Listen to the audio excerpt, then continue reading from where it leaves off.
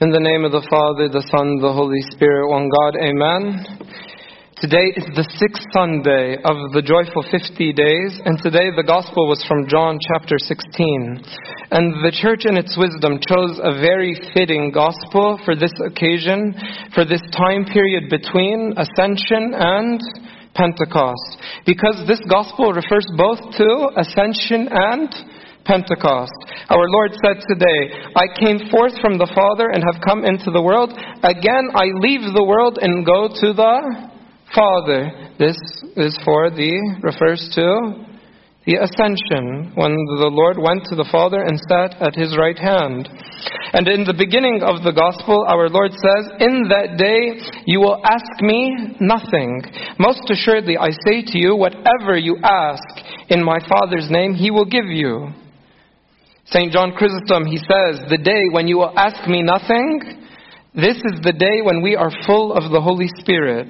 He says, you shall not want me for a mediator. You don't need me as a mediator to obtain your request. Only my name. That's why he says, my name, whatever you ask in my name, this will be enough.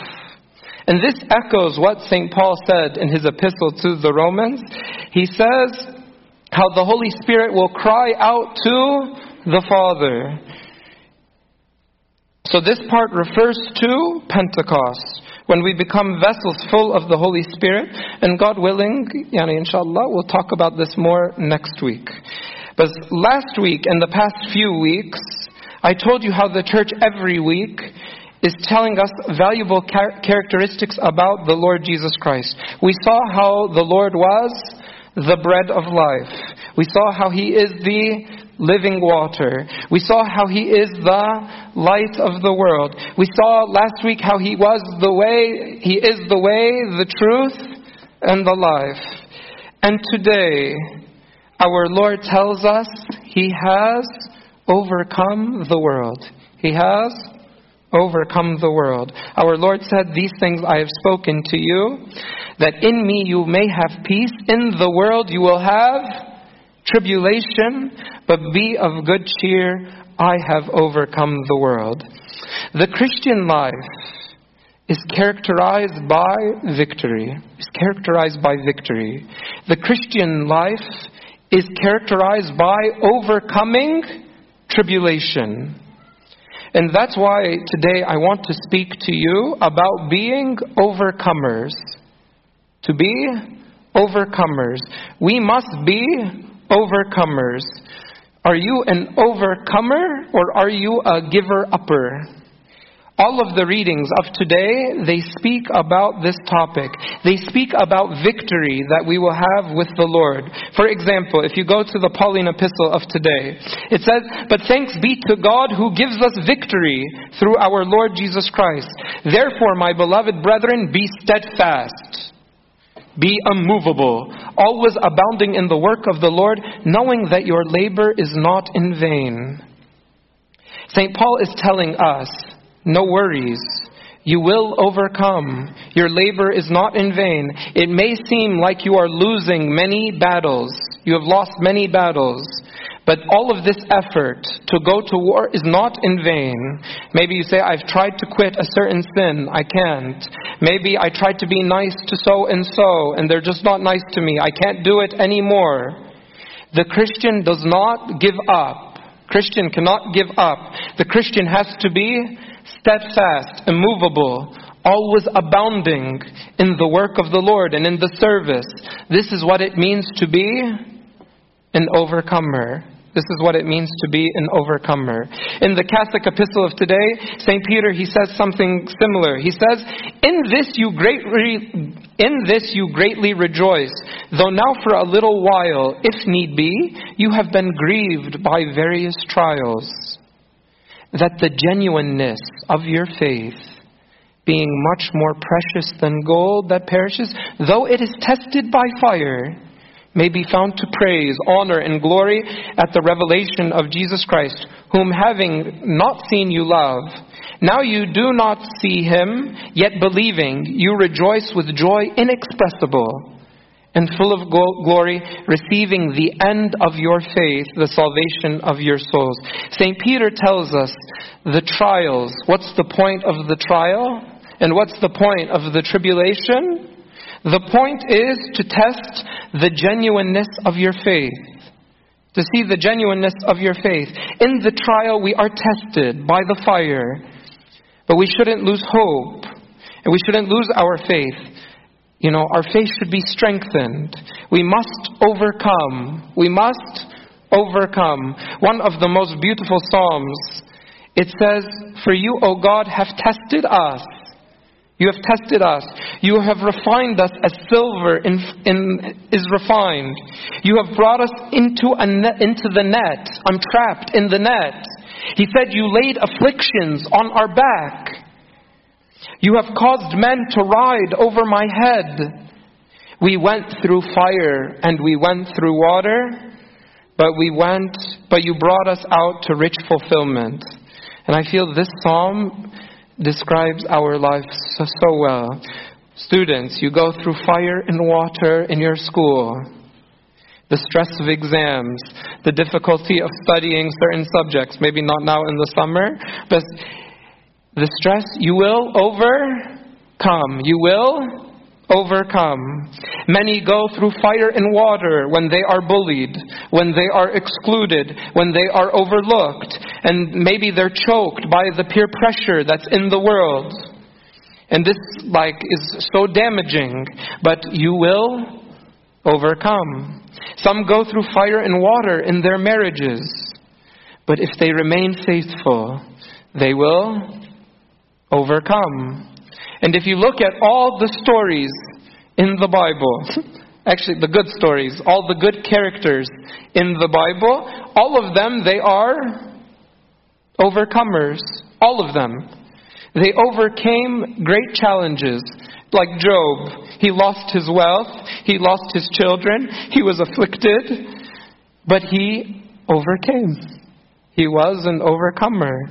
Joseph, he was sold as a slave by his own brothers, yet he overcame.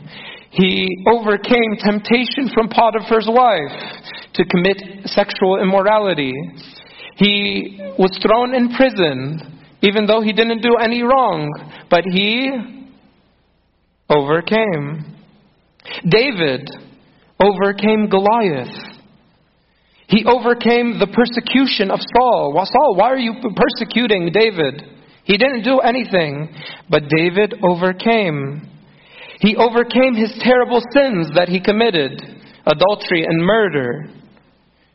And he had overwhelming guilt, but he overcame this guilt. Even he overcame the rebellion of his own son. Imagine your own son rebelling hard against you, wanting to destroy you. He overcame this rebellion. Daniel overcame peer pressure in Babylon and would not eat of the king's delicacies. And when he refused the king's wicked decrees to worship idols, he overcame lions. He overcame the lions. And we will overcome. And we will overcome because Christ has overcome. It might not look like it now, but keep your faith. Keep your faith. I was in the Acts of today. It was about Eutychus and how he was overcome with sleep. And he couldn't stay awake. And he fell dead. But that's not the end of the story. And Paul raised him up from death. He overcame death. Look at what St. John writes in his epistle. I wish you take these verses that I'm about to say to you and you put them on the front of your head. Look at what St. John says. He says, for whatever is born of God, whatever is born of God overcomes the world. And this is the victory that has overcome the world, our faith. Who is he who overcomes the world but he who believes that Jesus is the Son of God? If you want to overcome in the world, to be an overcomer, and you want to be overcomers, you must have faith. You must believe that Jesus is the Son of God. Sometimes when we are in the fire, sometimes when we see the atrocities that are happening in society, and we see murders and shootings and terrorism and all of these things. Sometimes it's easy to say, where is God? And it might seem that God is losing the war. And it seems like this place is so dark and there's so much evil. But our God, He does not lose. He overcame the world. When Satan convinced Judas and all of the people to crucify Christ, Sheklaha, like, Jesus, you're losing. You're losing. You're going on the path of the cross. You've lost. But Christ did not lose. There was a lot going on behind the scenes. And God, in His wisdom, is beyond our understanding. And through death, what seemed like a loss turned out to be the greatest victory. And when our Lord was dying dead in a tomb for 3 days, it seemed like game over. From the outside of the tomb, I can imagine everybody is like, khalas, it's over. But we know that game not over. And actually, on the inside of the tomb, something different. Actually, if you read the Psalms, you'll see that actually in the tomb, there's a lot going on. And God shaghal. Look at what it says in the Psalm. It says, therefore my heart is glad and my glory rejoices. This is a psalm, you can imagine Christ saying this psalm in the tomb when everyone's dead. He's dead in the tomb. He says, my flesh will rest in hope. My flesh will rest. He says, for you will not leave my soul in Sheol or in Hades, nor will you allow your Holy One to see corruption. You will show me the path of life. In your presence is fullness of joy. At your right hand are pleasures forevermore. You can imagine when everyone thinks game is over, God is working behind the scenes. So don't let moments of tribulation disturb you. Don't let them shake your faith. God is a winner, even when it might seem like different. Another lesson I want us to consider on this point is that we should not allow our temporary struggles to become permanent states of being. Let me explain. When something bad happens to us, we might be struck with a thought of doubt. We might be struck with fear. We might be struck with sadness or worry or anguish or whatever. This is okay. This is normal. We're humans. We have emotions. But these feelings should not become permanent states of being. To remain in sadness, to remain in worry, to remain in anguish, to remain like this permanently, then you say, where is your faith? This is not overcoming. This is being defeated. And that's why St. John Chrysostom, he has something very beautiful on his commentary on this passage. He says, if a man blush a little, if a man were to blush a little, would you say he is continually ruddy? Ruddy means like rosy-cheeked. Rosy-cheeked. Or there's some people that they blush occasionally. He says, not so, for the action is not a habit. He says, if someone were to become pale, should we call him jaundiced? Just permanent skin, yellow, no. These are temporary states. They are not permanent. And so the Christian, even if we experience a little doubt, a little fear, a little whatever, okay. But that doesn't become permanent. We have to overcome these feelings. And that's why you can imagine St. Paul, he's sitting in a prison, cold, hungry, by himself, lonely. And St. Paul, he says, and this was the theme of the middle school retreat this week, he said, I have learned in whatever state I am to be content. Whatever state I'm in, I'm going to be content. I don't need money. I will be content. I know how to be abased. I know how to abound. Everything and in all things I have learned both to be full and to be hungry, both to abound and to suffer need. I can do all things through Christ who strengthens me. This means he's an overcomer. He's an overcomer. Look at this faith. This is the faith of an overcomer. To overcome, we need to keep our faith, and we must continue in love. To continue in love. And that's why St. Paul, in his epistle to the Corinthians, he says, love never fails.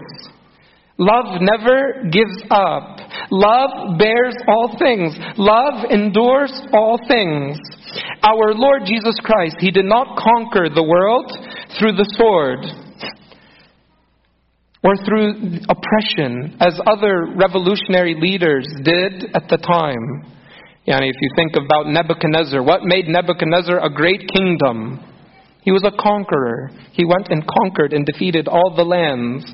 What made Alexander the Great is because he defeated everyone through the sword. He defeated everyone. What made David so great is that David destroyed everyone else. And he established a kingdom. And that's why even when he wanted to build the temple, God said, your hands are full of blood.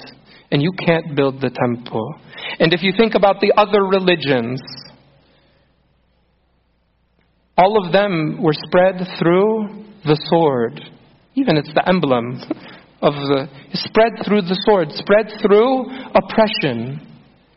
Christ did not spread through oppression. His kingdom conquered not by sword, he conquered by love. He conquered by love. How did Christ overcome the world? He didn't shed the blood of others. He shed his own blood. He shed his own blood. The disciples and the apostles, they didn't go on military campaigns like other people. Masalan, go Google military campaigns of Muhammad and see what happened. Like, this is truth, and you can read the military campaigns of what happened. But none of the disciples, they went on military campaigns. They conquered through love. They conquered through love, and they didn't shed blood. They shed their own blood. And this is the greatness of love. Love conquers. Love conquers. And the way love conquers is when we feel the love of God in our hearts and we spread this love, it will conquer the hearts of many. And I feel the greatest way to feel the love of God is to feel your own sins. If each person feels their sins and what Christ has done for them, they will be conquered by love.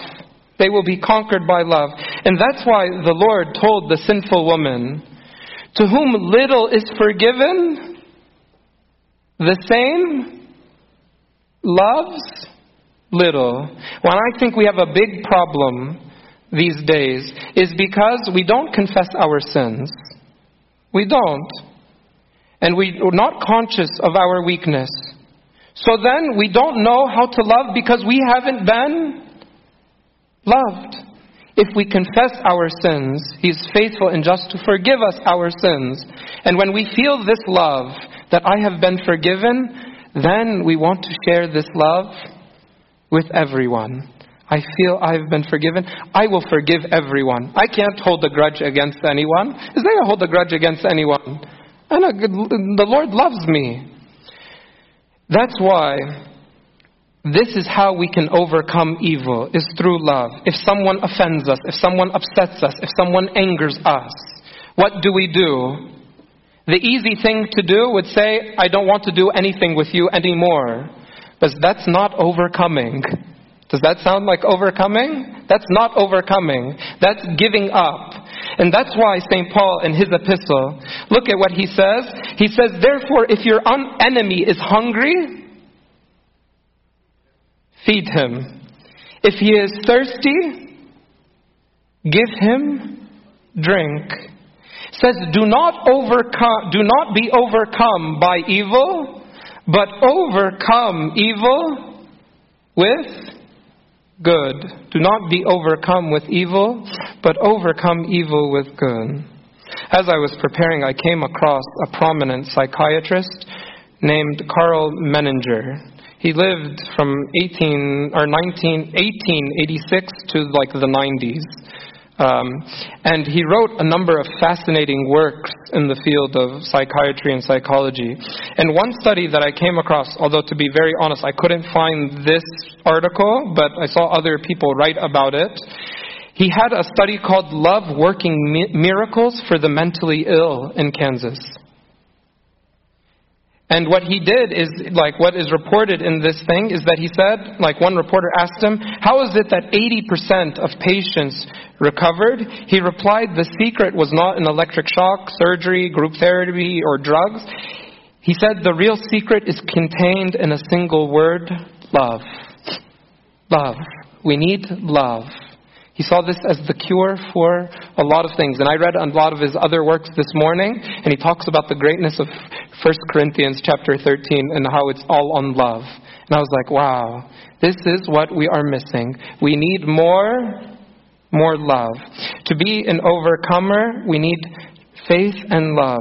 And lastly, we need to trust in the promises of God. To trust in the promises of God. Put the goal before your eyes. Put the promises of God always in front of you. And these will encourage you to be an overcomer.